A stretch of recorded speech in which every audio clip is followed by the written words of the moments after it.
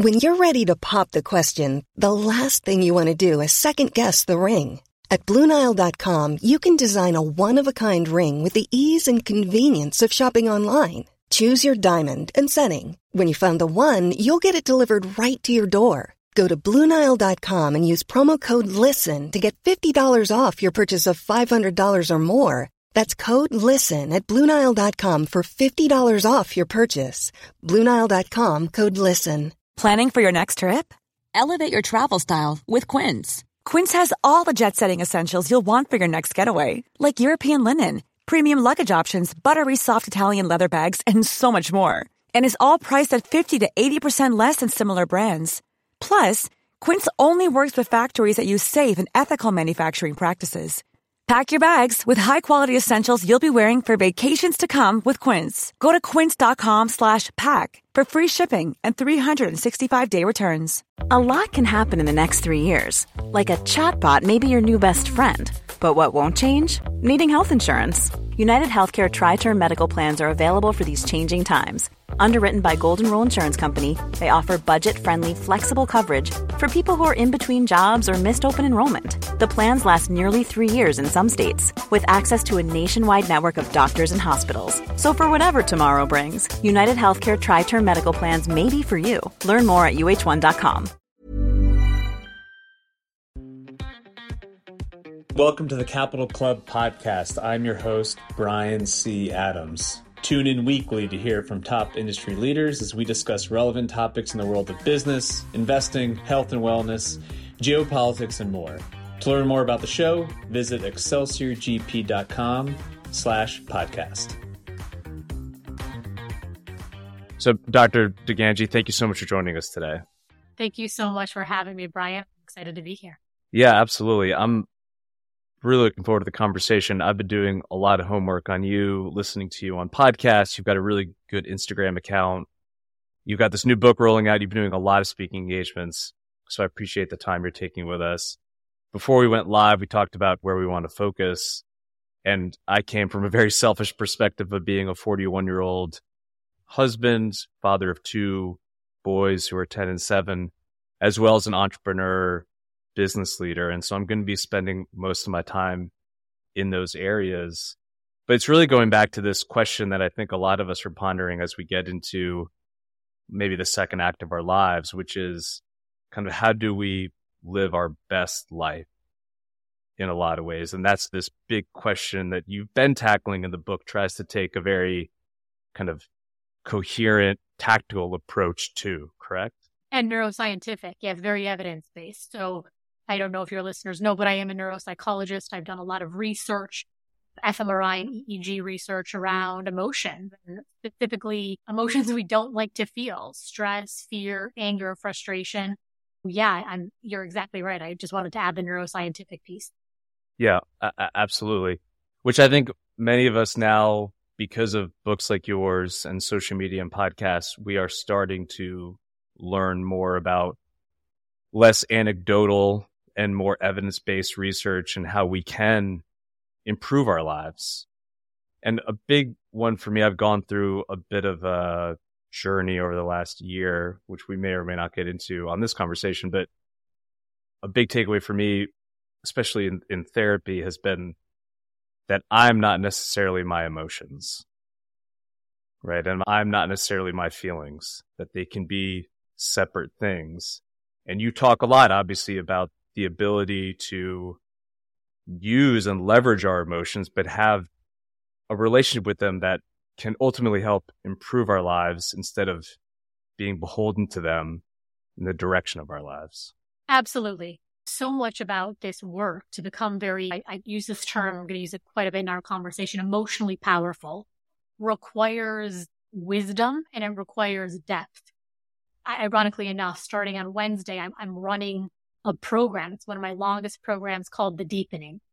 And the slogan is, the wise amongst us understand power is about depth. The reason I'm saying this is I think that emotions are such an interesting energy. And when I'm going to use the term energy a lot, I certainly don't mean that metaphysically. I don't even mean it metaphorically. Emotions are, at their most neurobiological level, neuroelectrical impulses that are communicating through your nervous system and telling you what to do about your behavior. Now, I think a lot of us have felt many times in our lives that our emotions are something that are just done to us.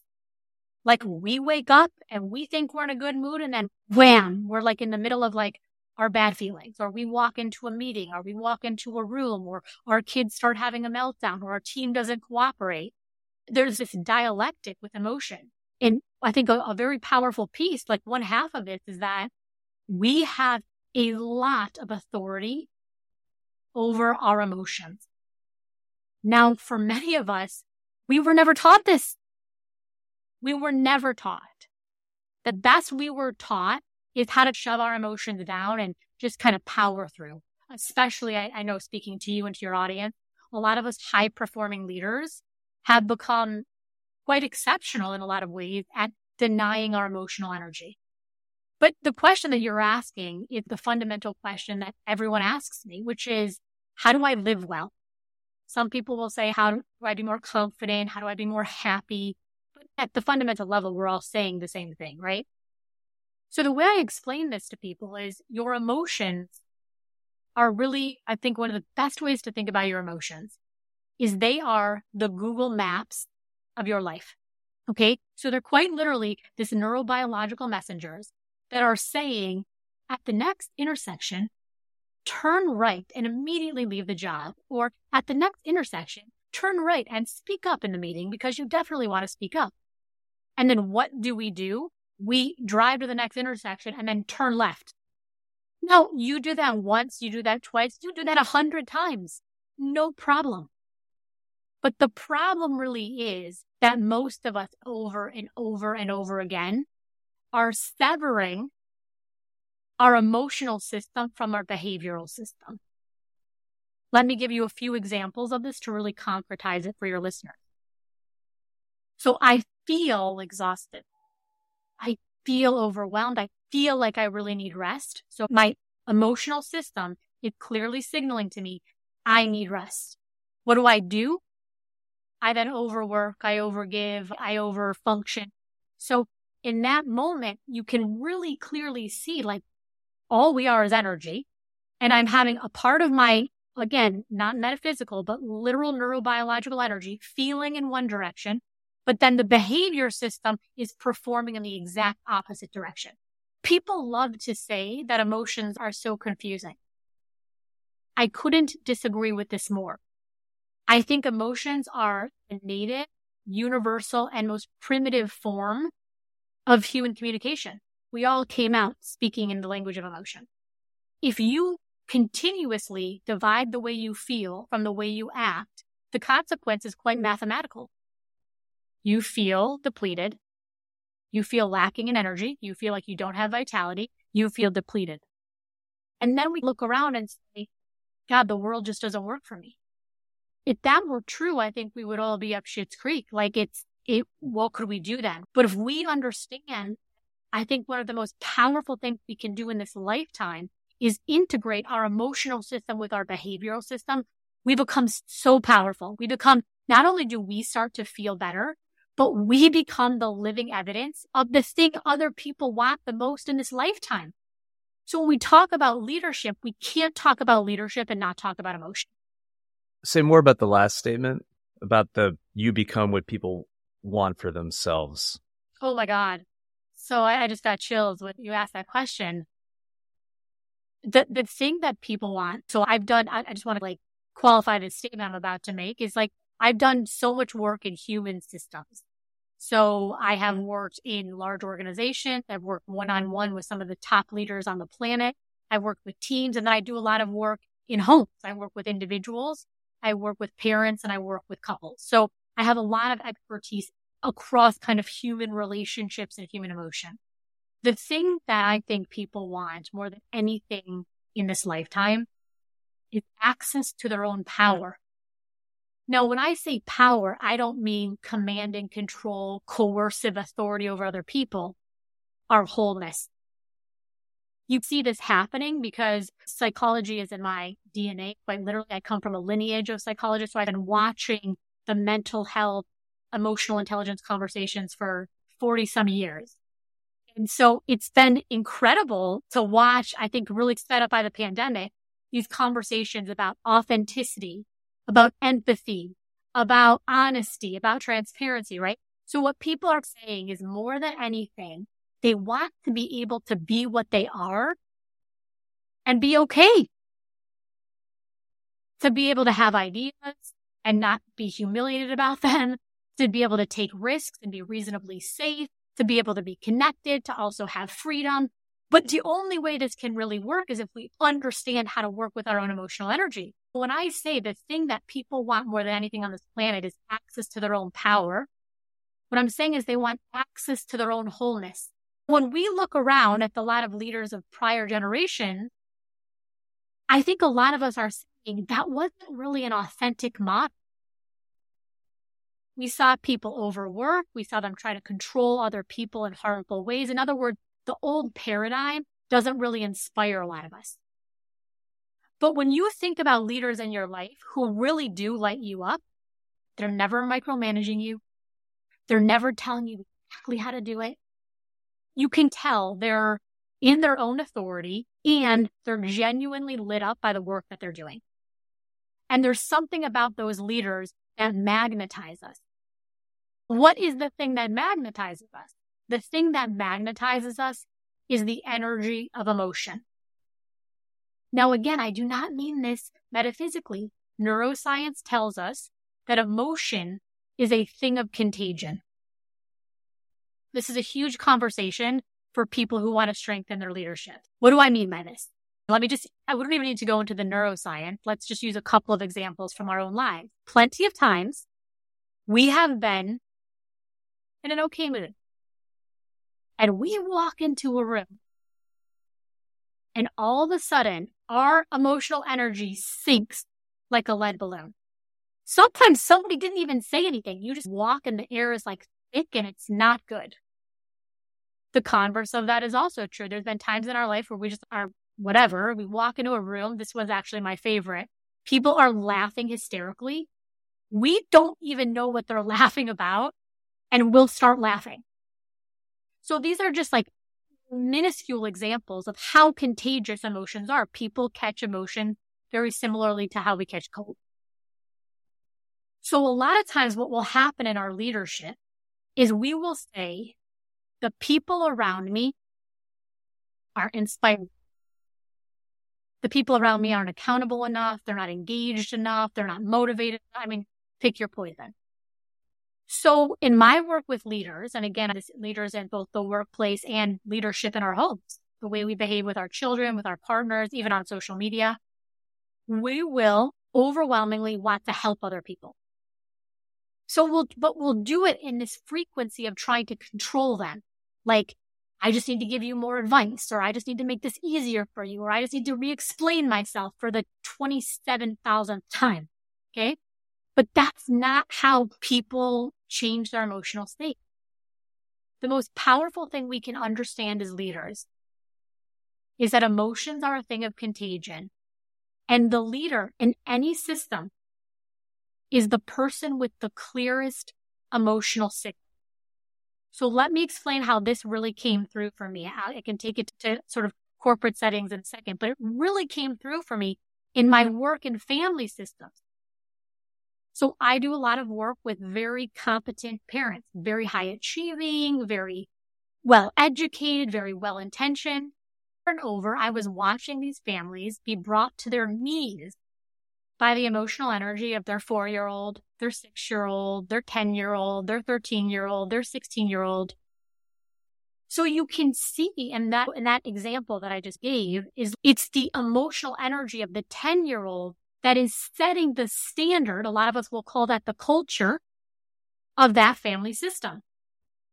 So what happens a lot of times, and tell me if this resonates with you, is we'll get so invested in the emotional energy of our people who are struggling on our team and in our home that we will then drop our emotional energy to that level.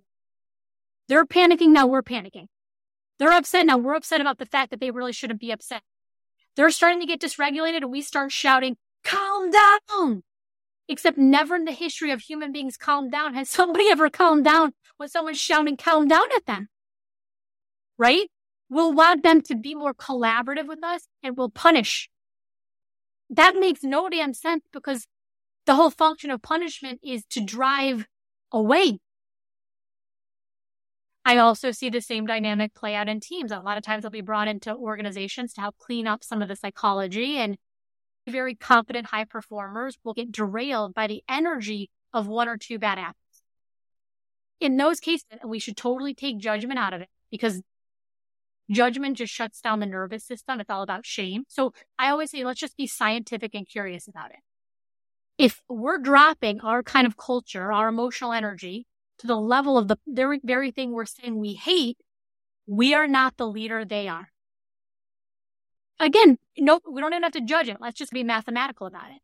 So then the work is, okay, this is actually making a lot of sense. Great. What do I do to change? I start to ask myself some of the most powerful questions of my life. Am I engaged here? Am I calm here? Am I inspired here? Am I motivated here? If I'm willing to have kind of one of these come to Jesus conversations with myself, or a coach like myself, whatever, we can say the truth is, I'm actually really frustrated. Here's the thing about that. Your team, whether it's conscious or unconscious, they're feeling the emotional energy of your frustration. They are feeling the emotional energy of your micromanagement. They are feeling the emotional energy of your whatever. So I'm going to take a breath here. Is this making sense the way I'm explaining this? It's resonating both at work and at home, right? I've got a 10-year-old, a 7-year-old, 2 boys. My wife is a child psychologist, and she's done a good job of trying to train me, help me through some of this, of being curious and not judgmental. So, for instance, when your child comes in the room and they make a statement that typically would have been incendiary, and I would have responded with correct some kind of admonition or a punishment or something. Instead, I say, that's interesting you say that. Tell me more. Why are you saying that? What makes you ask that question? And it really just, to use effervesces the room. It brings the temperature down. And I think you do have this idea that for many of people of my generation, men especially, right, we were never given the tools or like the verbiage to use to handle our emotions in a healthy way. And so I think the way you've seen this play out, and COVID provide a good reflection point, is exactly the statement you made earlier. For many of us, if we're feeling shame or self-hatred or self-pity or anger, like we really have 2 or 3 options available to us. It seemed like you can just work a lot harder. You can go get messed up, right? You can go get hammered or whatever your drug of choice is, or you can do some other things that really mask your emotions as opposed to handle them. And a lot of the work that you do is helping guide people to accept and experience those painful emotions as a way to have agency over yourself moving forward. And I think it's a really powerful concept. It's, oh my God, if I had 1 million lifetimes, I would live it talking about this work every single time. It is so transformative. So the whole premise of Energy Rising, and sometimes I'm approached to do public facing things, like sometimes be on TV shows, or sometimes I've always said no. I like to say I'm a Midwest academic who likes to go to 2 good parties a year and then spend the rest of my time alone in my office, right? Treating my patients, helping my clients, thinking, really. The reason I was willing to write, so the book is published by Harvard Business Review, is to have the opportunity to speak to some of the world's most powerful leaders, thinkers about these ideas of emotion, I thought was just extraordinary. And so the premise of Energy Rising is this, and it is counterintuitive, which is why I love to be able to have these opportunities to expound on it. Every single thing we want in this lifetime is on the other side of the feelings we keep telling ourselves we cannot feel. So if I want more self-confidence, if I want more resilience, if I want more peace, I have to start coming into a new relationship with the very energies I have not allowed myself to feel. One of the things that's really an aha moment for people is if everyone loves to talk about empathy or authenticity or self-confidence or courage, these things hurt. They hurt. If they didn't hurt, every single person on the planet would be confident. It would be authentic. So what do I mean by this? In order to be, just think about this so logically. And I really encourage your leaders to your listeners to don't worry about my credentials. Just think, does this make sense in my own brain and my own body? Just because truth is always going to feel like truth. If I say, which I think a lot of people are, I want to be more authentic in my life. When I want water, I just drink water. So if I'm saying I want to be more authentic in my life and I'm not, I must identify the resistance. Again, just to be really scientific about it. Okay, what is the resistance with being more authentic? It's that people are going to reject me. People aren't going to understand me. People aren't going to want to talk to me. People aren't going to give me opportunities. I'll tell a really quick story is I do a lot of work in large corporate settings. I had one really large corporate client who was I've done some wonderful work with them. I really enjoyed them. When I first started, I didn't speak as much about pain and power and emotional energy quite in this way. And I thought I have to. I'm going to choke on it if I don't. It's like the power inside of me felt so real, so authentic. So I did it. And sure enough, basically, I'm really good friends with someone who else is high up in the organization. And this person who had brought me in to do a lot of work reached out to this other person who I don't think this person knew was my friend and said, what in the world is going on with Julia on social media right now? And I thought to myself, even telling the story now, I feel a little vulnerable. I'm getting a little hot. I felt, oh my God, it's all coming true. I've ruined everything. And then I thought to myself, okay, first of all, let's roll back the catastrophic thinking. And let's actually just say for a moment that it is true. I can't really talk this way on social media. Am I willing to go back and talk the way I already told myself was inadequate to me so that other people will like this version of myself that I don't even like? And I thought to myself, hell no. Because then you're delegating your emotional power to a bunch of people that you don't even know. Yes. Which is a really messed up way to live your life long term.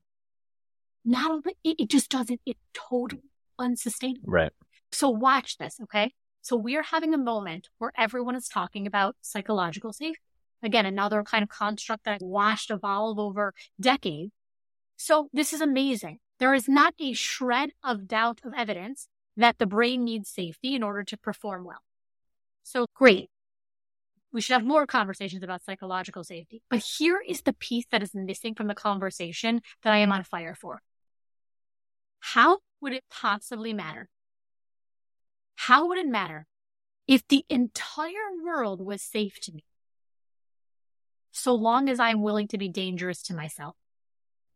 So let's say this organization said, here, come in and do another tons and tons of talks, tons of training, but you have to do it, but in an energy where you already don't like yourself. If we are serious about cleaning up our lives, we need to meet them at the level of our emotion. Why? Because the meaning of your life, this is a huge drop. The meaning of your life rises on the energy of your emotion. Take the most existential questions of your life. Are you a successful person? I don't know. How do you feel about it? Are you a good father? I don't know. How do you feel about it? How much money is enough money? How much time is enough time? All of these questions are ultimately mediated by emotional systems. I had a call the other day with a client of mine who had received a very large bonus. It was about $300,000. And on the call, so this is a one-on-one coaching call, by the end of the call, he was crying and he was saying, I'm so frustrated with myself. And the reason I'm so frustrated with myself is because objectively, I know this is an incredible amount of money. When the money hit my bank account, I felt good for about 24 hours. But by the 25th hour, I was already like, doesn't feel like it's not enough. Doesn't feel like it's enough. Gotta hustle again, right? Based on my experience working in financial services for 15 years, I'm surprised it lasted 24 hours. There's an old adage in the investment banking industry that, and this is dated, so you can put however many zeros you want on it, but the context is correct. The saddest person in town is the one who just sold his company for $25 million. Because when they derive all their meaning from work, or they derive all their meaning from some type of monetary benefit, they assign all their value to it. And when those things are fleeting, you yourself have no value, I think is where your mind goes. And many of us were taught to those questions, those fundamental existential questions that just went over.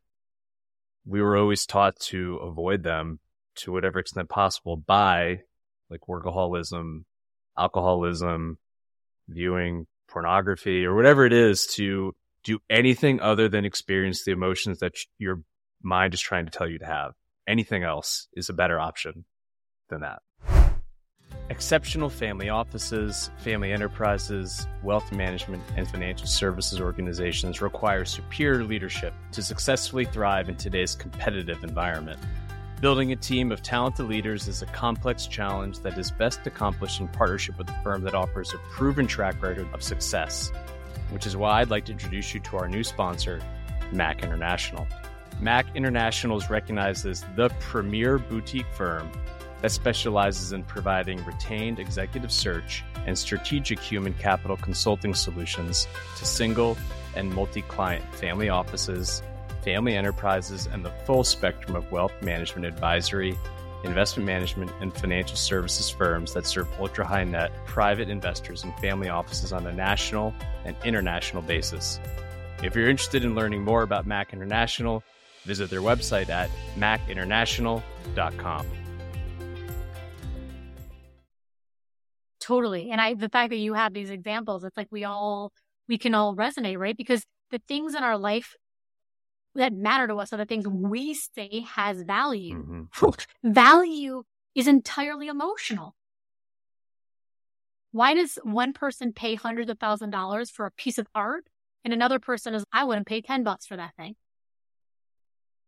So we have to start reckoning with the emotional system. And I think that this is such an exquisite moment in time, because what's happening is there's all these advances in AI, right? And AI has totally outpaced the human cognitive system in terms of information processing, speed of processing, retention, all these kind of like classic cognitive functions. So what happens is species only evolve based on pressure, but based on environmental pressure.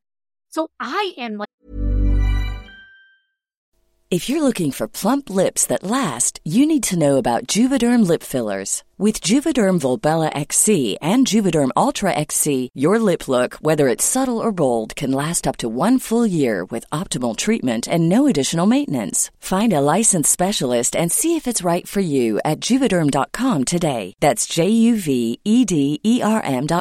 Add fullness to lips in adults over 21 with Juvederm Volbella XC or Juvederm Ultra XC. Do not use if you have severe allergies or a history of severe allergic reactions, or if you're allergic to lidocaine or the proteins used in Juvederm. Tell your doctor if you have a history of scarring or taking medicines that decrease the body's immune response or that can prolong bleeding. Common side effects include injection site redness, swelling, pain, tenderness, firmness, lumps, bumps, bruising, discoloration, or itching. As with all fillers, there's a rare risk of unintentional injection into a blood vessel, which can cause vision abnormalities, blindness, stroke, temporary scabs, or scarring. For full, important safety information, visit Juvederm.com. Ever catch yourself eating the same flavorless dinner 3 days in a row? Dreaming of something better? Well, HelloFresh is your guilt-free dream come true, baby. It's me, Keke Palmer. Let's wake up those taste buds with hot, juicy pecan-crusted chicken or garlic butter shrimp scampi. Hello Fresh. Stop dreaming of all the delicious possibilities and dig in at HelloFresh.com. Let's get this dinner party started.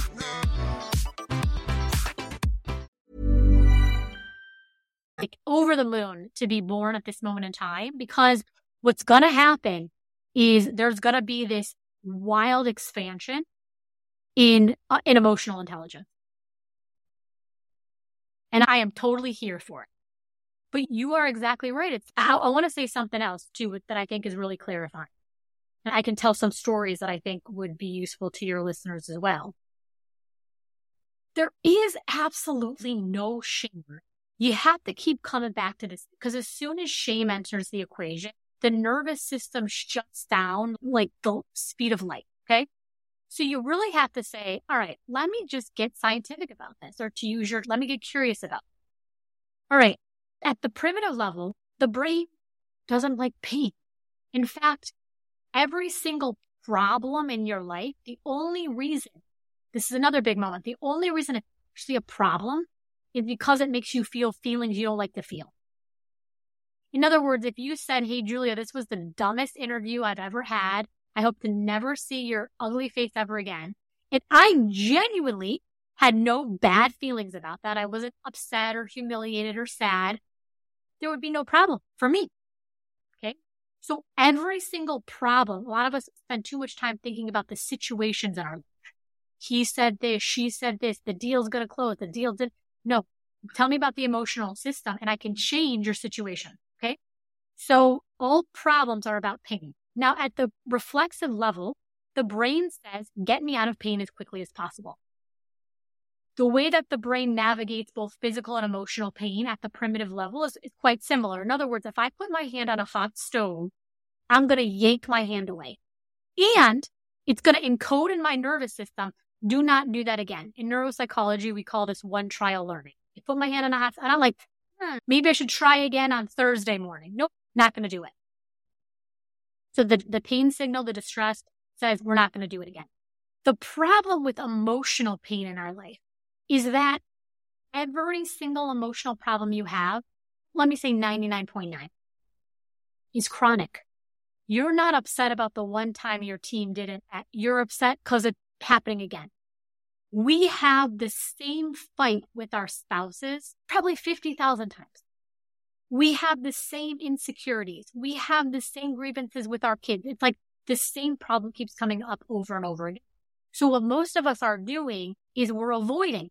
There's a lot of clever ways your brain will get you to avoid, and you actually named some of them, Brian. We will overwork.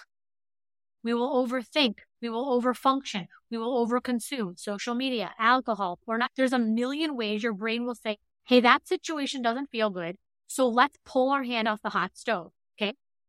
The problem with this is that if we want to get more emotionally powerful, we have to, again, just get really logical about how human life works.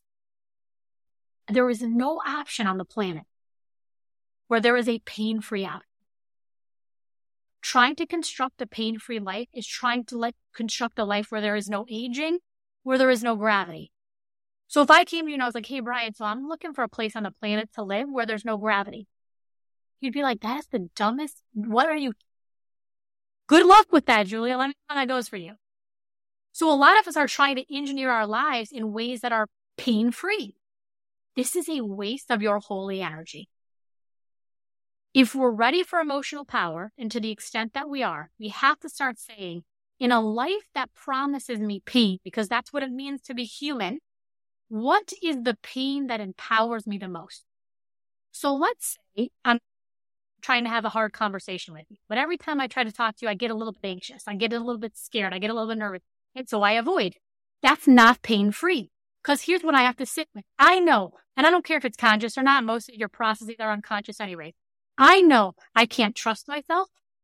I know that I won't stick up for myself when I'm hard. I know that I've shut down on myself.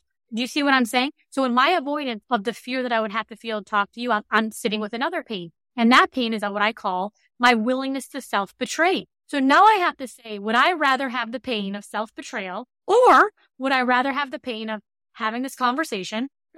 And in this conversation, I'm going to feel fear. My throat's going to get a little bit tight. My hands might sweat a little bit. And then from that point right there, I can just choose. And here's this really spacious thing. When you are honest about it, even that is progress. In other words, I might say, you know what? Today is not a good day for me. I'm going to choose the pain of self-betrayal. But let me at least be powerful enough to be honest about what I'm doing. Because if I'm honest, maybe next week, next month, next year, when I'm really working with reality, I might say, today is a good day to choose a new pain. In many ways, I think you're choosing the time frame of the pain, right? If we accept the concept that life is suffering and that the pain never goes away, there are choices you can make about experiencing that pain sooner rather than later.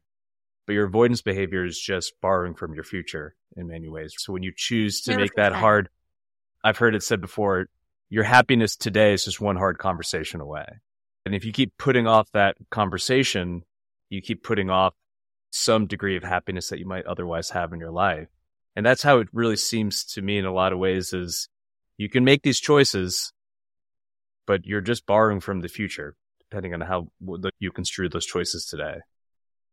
Well, I think you said that beautifully. I think what you're saying is totally in alignment with some of the best neuropsychological evidence we have.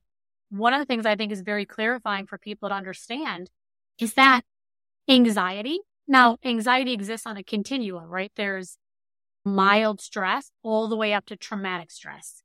But what anxiety is about is it's actually not about the thing you're afraid of. It's about avoiding. So if you think about, I'll give a couple of examples that I think will clarify for people. It's winter in Chicago and now my throat's drying out. So if you think about a disorder like OCD, okay? So OCD is, I'm going to keep, there's lots of variants of OCD, but let's say mine is, I'm going to keep checking. I'm going to keep checking my doors to make sure they're locked. The whole reason I'm checking my doors is because as I check, it lessens a sensation I don't like in my body. The problem with this is if I could check my doors 3 times and it goes away, good for me. That would be the better strategy. But what happens when we avoid is the demand for the avoidance behavior gets higher and higher. It does not stay static. In other words, I checked my door 3 times today. Next month, I'm going to have to check it 5 times. The next month, 50 times. We understand this so clearly on the physical health side. In other words, if I want to be able to lift more weight and I can only lift 5 pounds right now, I can't avoid 5 pounds. I can't avoid 7 pounds. And if I do avoid it, there's going to be atrophy. There's going to be atrophy of the physical system. If you keep avoiding the emotional resistance, there's going to be atrophy. Yeah. Which is in the kind of bodybuilding physique world, when you want to increase your musculature, you do progressive overload. And so you track what you're doing day 1, and then you do incrementally more to achieve hypertrophy, which is, I think, is a great analogy for our emotional work.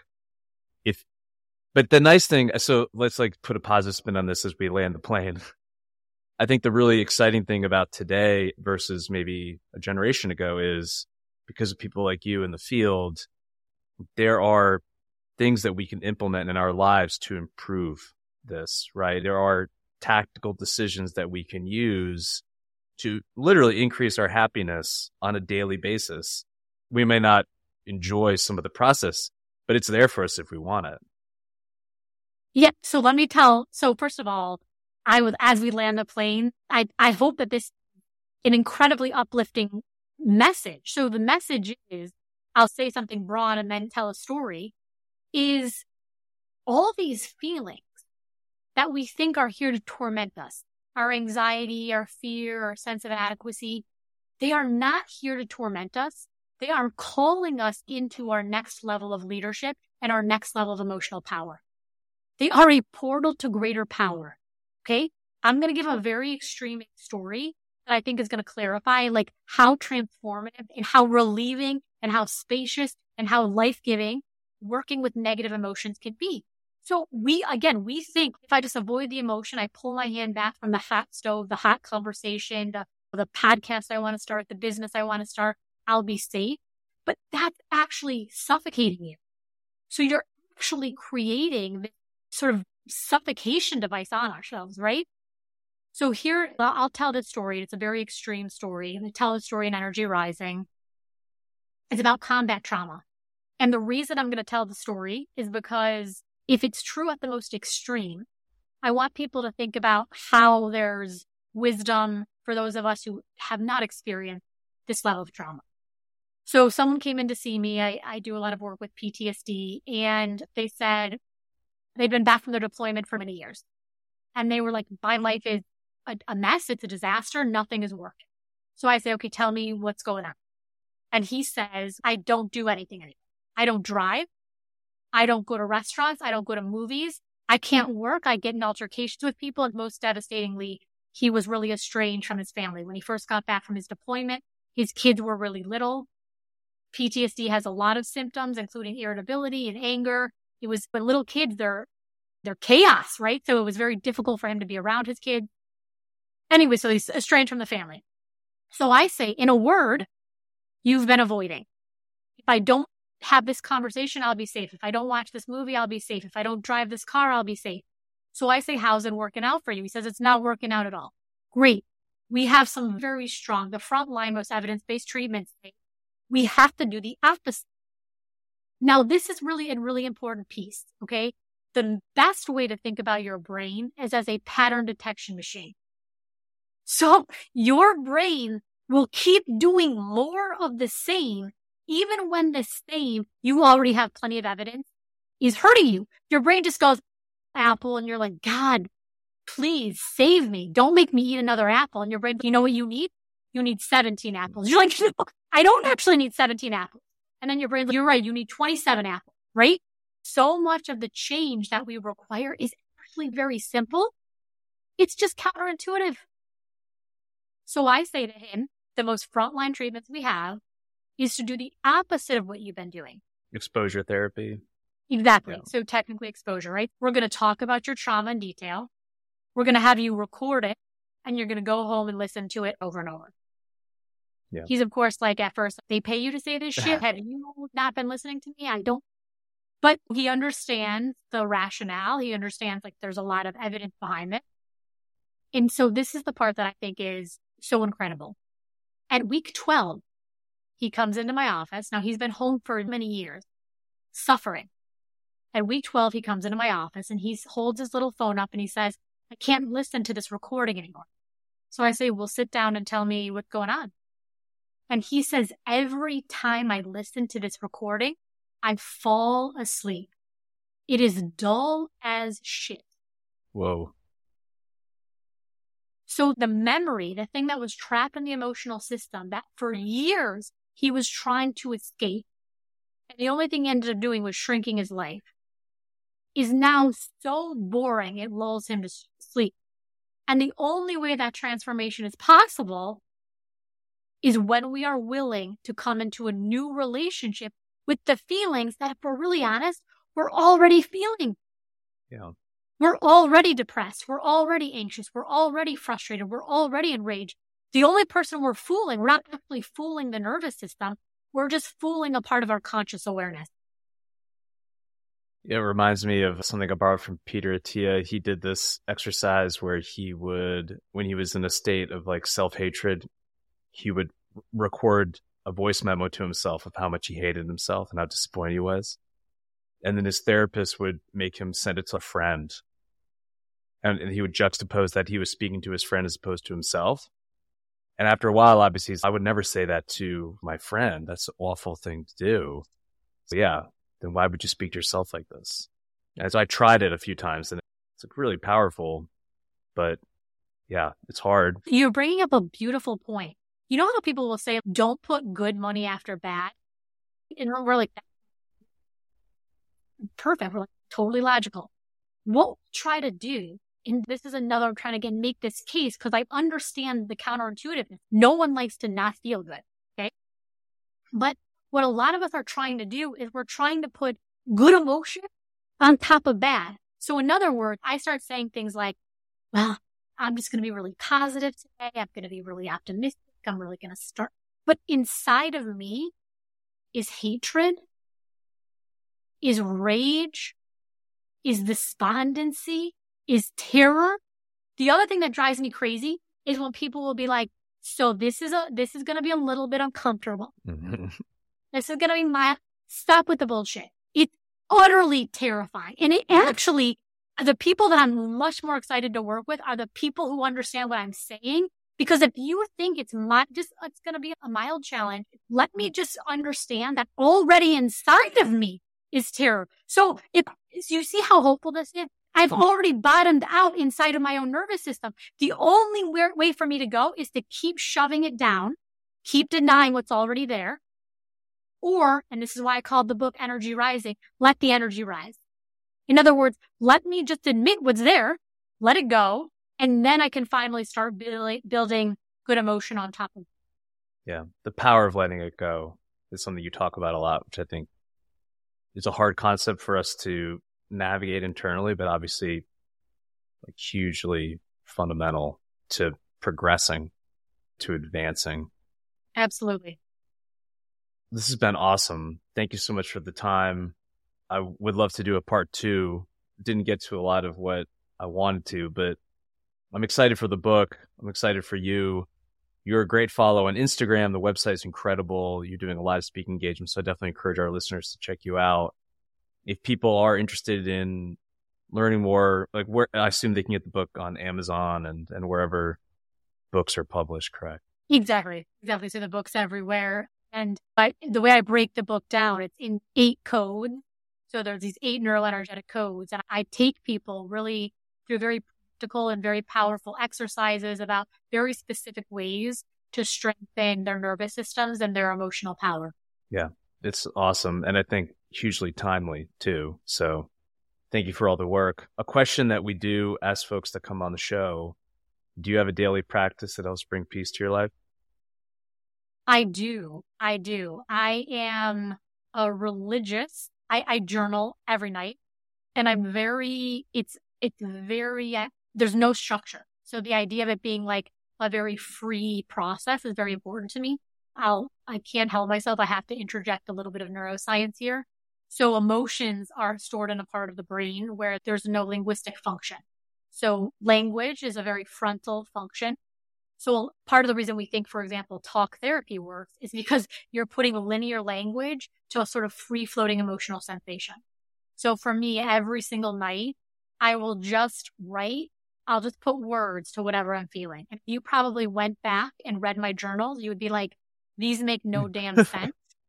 But I think there's something very powerful about having that space and linking that space between emotion and language with no clear target.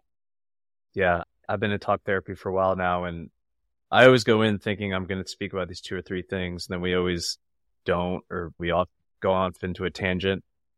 And then afterwards, when I reflect back on the meeting, I often don't recall anything of substance that we covered really in that conversation, but I find it hugely helpful.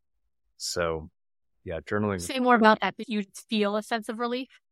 Having a safe, non-judgmental place to be able to speak broadly, especially to a male authority figure for me, is like hugely beneficial, I've found personally. I feel that so much. One of the things about therapy that we know works, so there's all these different modalities of therapy, right? Some is CBT, some is psychoanalytic, some is somatic. But the one sort of common factor that we know when you do these big meta-analytic studies is the relationship. There's this beautiful saying. It actually comes out of the 12-step tradition that we are only as sick as our secrets. So it's this idea again that there's something so disgusting about me, something so rejectable about me that I can never tell anybody. So to be able to tell a safe person these things to just another human being, again, it's so simple and yet it's so transformative. Yeah. I mean, that goes to this broader conversation amongst, I think, many people in our generation of this acute sense of loneliness in a very chaotic, noisy world. Most of the men I know who are my peer cohort, especially professionals, if you were to try to ask them, like, do you have 2 or 3 people that you would consider close friends that you speak to on a weekly basis that aren't work colleagues, they would really struggle. And they would probably just name their spouse, which is a really unfortunate situation, because what I've learned, it's like your spouse is really important, but they're not your best friend and they're not your therapist. Right? They should have a relationship with you that is separate from those things. They can't be all things to you. And so that's where I find my talk therapy to be very powerful, because I have a very clear relationship with that person. Like, we are there for a mutually understood relationship. And I just find that hugely, like, emotionally balancing for myself. Totally. One final thing I want to say is the idea of, we know that social support is such a huge predictor of well-being. Yeah. But you're exactly right. A lot of us deny it to ourselves. And the reason we deny it to ourselves is because, again, the only reason, because we know there's something about it that's very attractive, is because we think there's going to be greater pain. Mostly that we're going to be rejected or somehow kicked out of the group. When I was doing more individual therapy with combat veterans, this is not really the bulk of my work anymore, is I'm a woman, I'm a civilian. And so I would say we have these wonderful groups. They're all men, they're all combat veterans. We had them where they were structured. So there was like Vietnam groups, we had Afghanistan groups, and it was like kicking and screaming. The idea that I would be able to, even though I intellectually know all these men are going to get it, but the men who did it were like, it was the individual component was wildly helpful, but also the group, to be with other people, understand me, to hear my experience reflect this.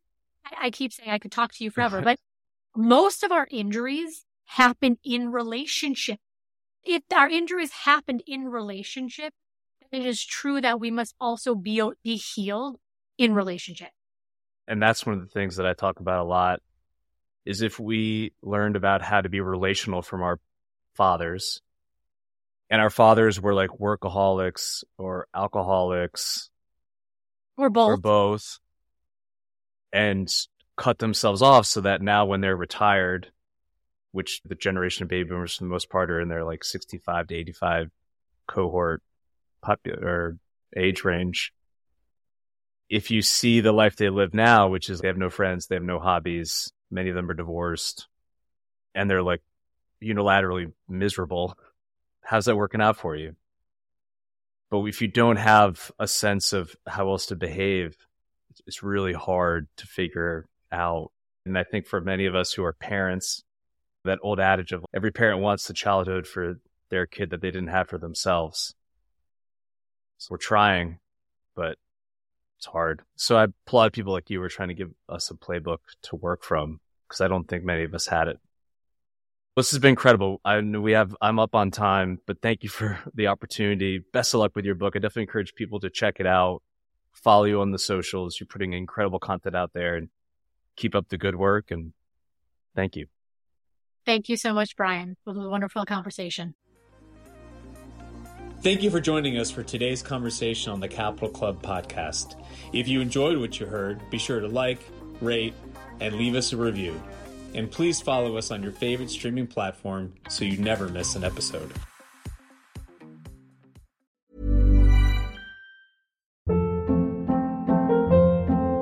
Hold up. What was that? Boring. No flavor. That was as bad as those leftovers you ate all week. Keke Palmer here. And it's time to say hello to something fresh and guilt-free. Hello Fresh. Jazz up dinner with pecan-crusted chicken or garlic butter shrimp scampi. Now that's music to my mouth. Hello Fresh. Let's get this dinner party started. Discover all the delicious possibilities at HelloFresh.com. Planning for your next trip? Elevate your travel style with Quince. Quince has all the jet-setting essentials you'll want for your next getaway, like European linen, premium luggage options, buttery soft Italian leather bags, and so much more. And is all priced at 50 to 80% less than similar brands. Plus, Quince only works with factories that use safe and ethical manufacturing practices. Pack your bags with high-quality essentials you'll be wearing for vacations to come with Quince. Go to quince.com/pack for free shipping and 365-day returns. Imagine the softest sheets you've ever felt. Now imagine them getting even softer over time. That's what you'll feel with Boll & Branch's organic cotton sheets. In a recent customer survey, 96% replied that Boll & Branch sheets get softer with every wash. Start getting your best night's sleep in these sheets that get softer and softer for years to come. Try their sheets with a 30-night guarantee. Plus, get 15% off your first order at bollandbranch.com. Code BUTTERY. Exclusions apply. See site for details.